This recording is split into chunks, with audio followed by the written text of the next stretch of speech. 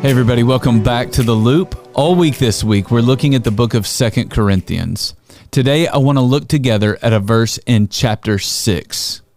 As Paul is writing to Christians in the first century city of Corinth, he advises them on how to conduct their lives as followers of Jesus.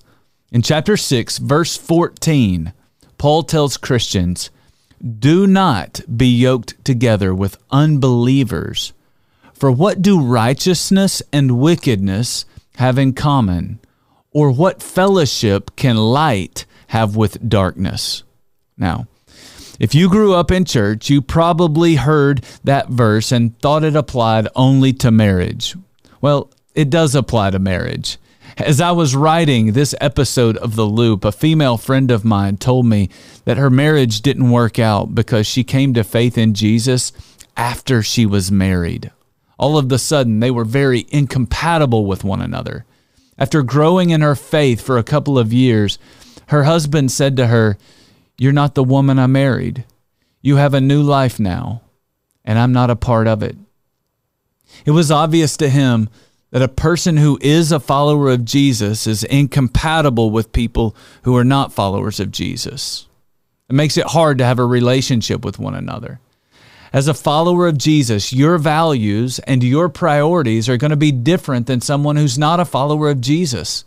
Marriage is always hard, but it's really hard when you don't share the same values and you don't have the same priorities. So Paul says, do not be yoked together with unbelievers. Now, while this verse obviously applies to marriage, I want you to consider that this verse may also apply to business partnerships. A couple of weeks ago, another friend of mine used this verse to describe an unhealthy working relationship that was creating a lot of frustration for both him and his business partner.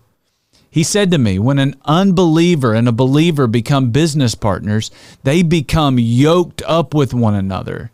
They are literally hooked together in more ways than you realize. When you're hooked together, it's really hard to tear it all apart without people getting hurt in the process. As a follower of Jesus, you are always going to have relationships with people who are not followers of Jesus. But having relationships, that's different than having partnerships. So be wise and always remember that the people you partner with, they don't just have the same dreams as you, they need to have the same faith as you as well.